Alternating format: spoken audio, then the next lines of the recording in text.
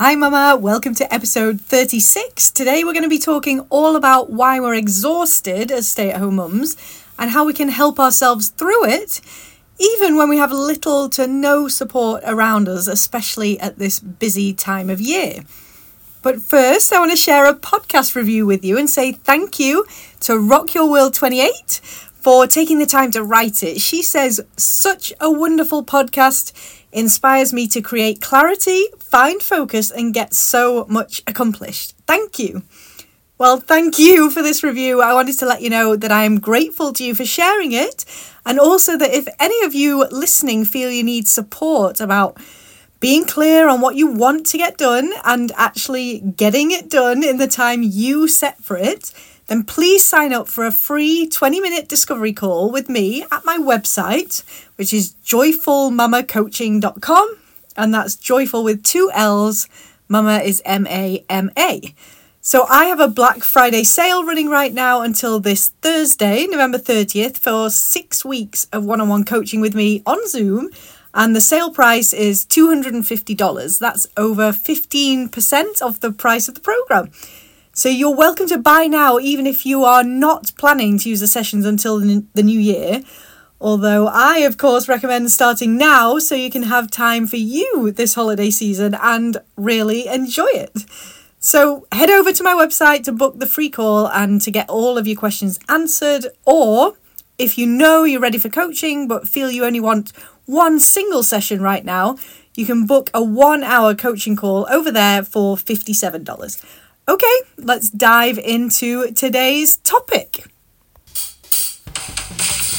Hi Mama, and welcome to Stay at Full Motherhood. Do you want to be present with your kids and light yourself up, pursuing your passion without adding more to your plate? Are you tired of waiting for one day when to finally have time for you? Are you sick of making decisions dictated by your to-do list and still struggling to get it all done? I'm Jo, mum of 3 and life coach for stay-at-home mums, and I spent 7 years telling myself everything else had to get done first before I could start the blog I'd always wanted.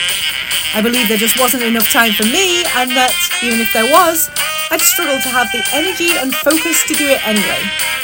Until I found a way to stop being busy doing all the things and instead prioritise getting what matters done. And now I'm sharing what I've learned with you. So take a deep breath in, remind yourself you're worth the effort, and breathe into your knowing that you're capable of everything you decide you want for yourself. Let's go. So over the past week, there have been posts all over social media about gratitude and feeling thankful, and this really is a brilliant practice for directing your brain to notice all the things you've created in your life and all the things that you are, rather than all the things you're lacking and all the things you think you're not. However, it is sometimes very difficult to really genuinely feel that gratitude when you're just so exhausted and run down and you're just trying to get through to a point where you can get some kind of a break. And then come the holidays, which are just so much fun for the kids, and of course we love that, and it's a lot of work for us. So we feel under this pressure to get it right for them, to create a wonderful, magical experience, and so we once again tell ourselves that it's okay, we can do this, the exhaustion will end soon enough, and we can keep on getting through for another month or so, and then we'll finally take some time for ourselves.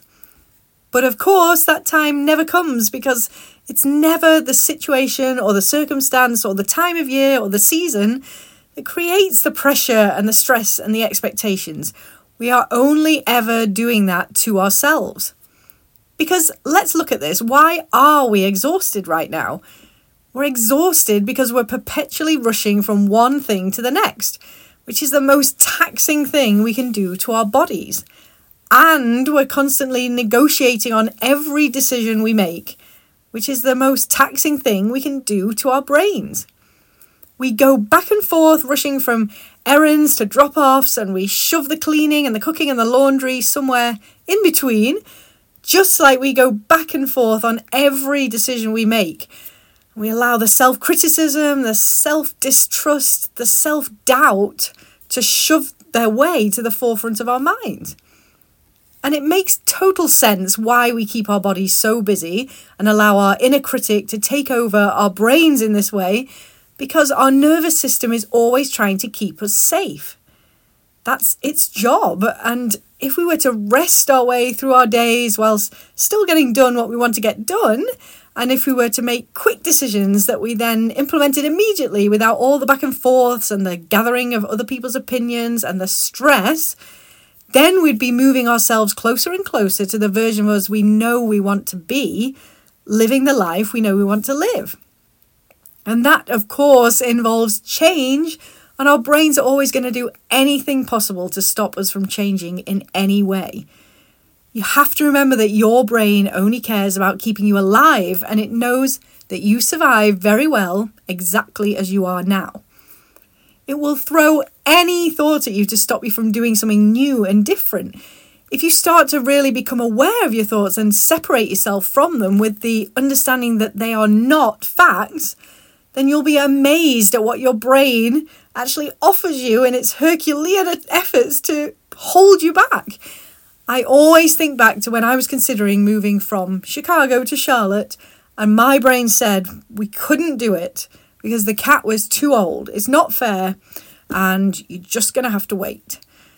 Well, it's now over 2 years later. The cat survived the journey just fine and is now happily living through much, much warmer winters here in Charlotte. So I want to remind you today that you get to decide to make any change you want in your life and to actually go ahead and make it. I moved my 3 daughters and myself across the country whilst my pilot husband was still based in Chicago, and he'd been told it might be a year until he could switch bases. I found us an apartment to live in and then a house to buy a couple of months later. I unpacked everything and got us settled just in time for my husband to find out that his transfer had come through quickly after all. And I did all this whilst going through my life coach certification with the Life Coach School and getting the girls settled into their new school. I did ask for help for sure, and I did pay for help with the move for sure. But what I want to remind you of on this podcast always is that whatever you want is possible for you, and that your inner critic is always going to offer you thoughts to hold you back, but that you don't have to believe her because what she tells you is never, ever true. So I'm going to share now what I do when my inner critic starts to try to take over and stop me from doing what it is I know I want to do. The first thing is to be aware that we don't need to fight with our inner critic or try to banish her from our minds completely. And we don't want to make ourselves wrong for having an inner critic at all. This is all part of having a human brain that's wired for survival. So she served us very well at some point in our lives, starting in childhood when she offered us mean thoughts about ourselves in an attempt to keep us safe. She really did come into being as a form of protection, and she is an important part of us. So this work is instead about gaining awareness of her when she shows up and making the decision now about how we want to show up when she next appears. So first, you want to separate yourself from her to really understand that what she says is not the truth about you and who you are, and that her thoughts are just never going to serve you now as an adult, even if they did in some way in childhood.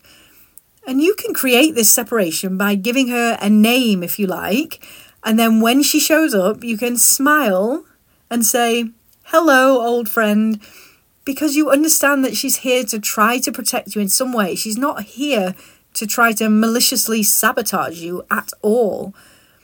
So you can learn to be onto the tactics that she uses as well. You can familiarize yourself with the sort of language she uses and the things she tells you, because remember, the only words she has at her disposal are the words she heard used against you back when you were a kid.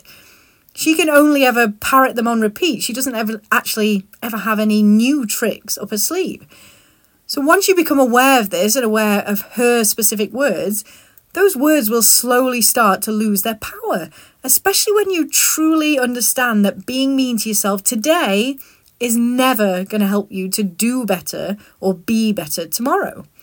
Only love and compassion for yourself can ever do that. So next time she shows up, I want you to try following a very simple process to help bring you out of the mean thoughts your inner critic is offering you in your head and into your body for a few moments at least. So first, I want you to pause when you become aware of the mean words starting up in your head, and then lay your hand on your cheek for comfort. Really focus on the sensations of your fingers and palm just touching your face. Really pay close attention to how that contact feels. And if you don't like touching your face, you can rub 2 fingertips together, or your finger and your thumb, or you could also focus on all the pressure points of your feet pushing into the floor. So then ask yourself if what your inner critic is telling you in that moment is true, or if what she's telling you is what you want to be doing, given that there are changes in your life you're wanting to make right now. Remember, nothing changes if nothing changes. So always ask yourself if the way she's telling you to show up is serving the future version of you that you have already decided you want to be. And finally, remind yourself not to take any of this too seriously and to try to shift into a more playful mindset here, by which I mean be curious, be creative, connecting, and cultivate possibility here rather than seeing things in the very black and white terms that we usually do. So I use the acronym PLAY for this to help me remember. So P is for pause, L is for lay your hand on your cheek, A is for ask yourself if what your inner critic is saying is true, and Y is for yield a different result with a playful, curious mindset. And as you spend more time here in this mindset, you'll start to notice that your inner critic, you'll notice as she shows up sooner and sooner. So what will initially start with you noticing only after she's wreaked her havoc on your day, you'll soon start noticing a voice in the middle of what she's telling you, and then at the beginning as soon as she pops up.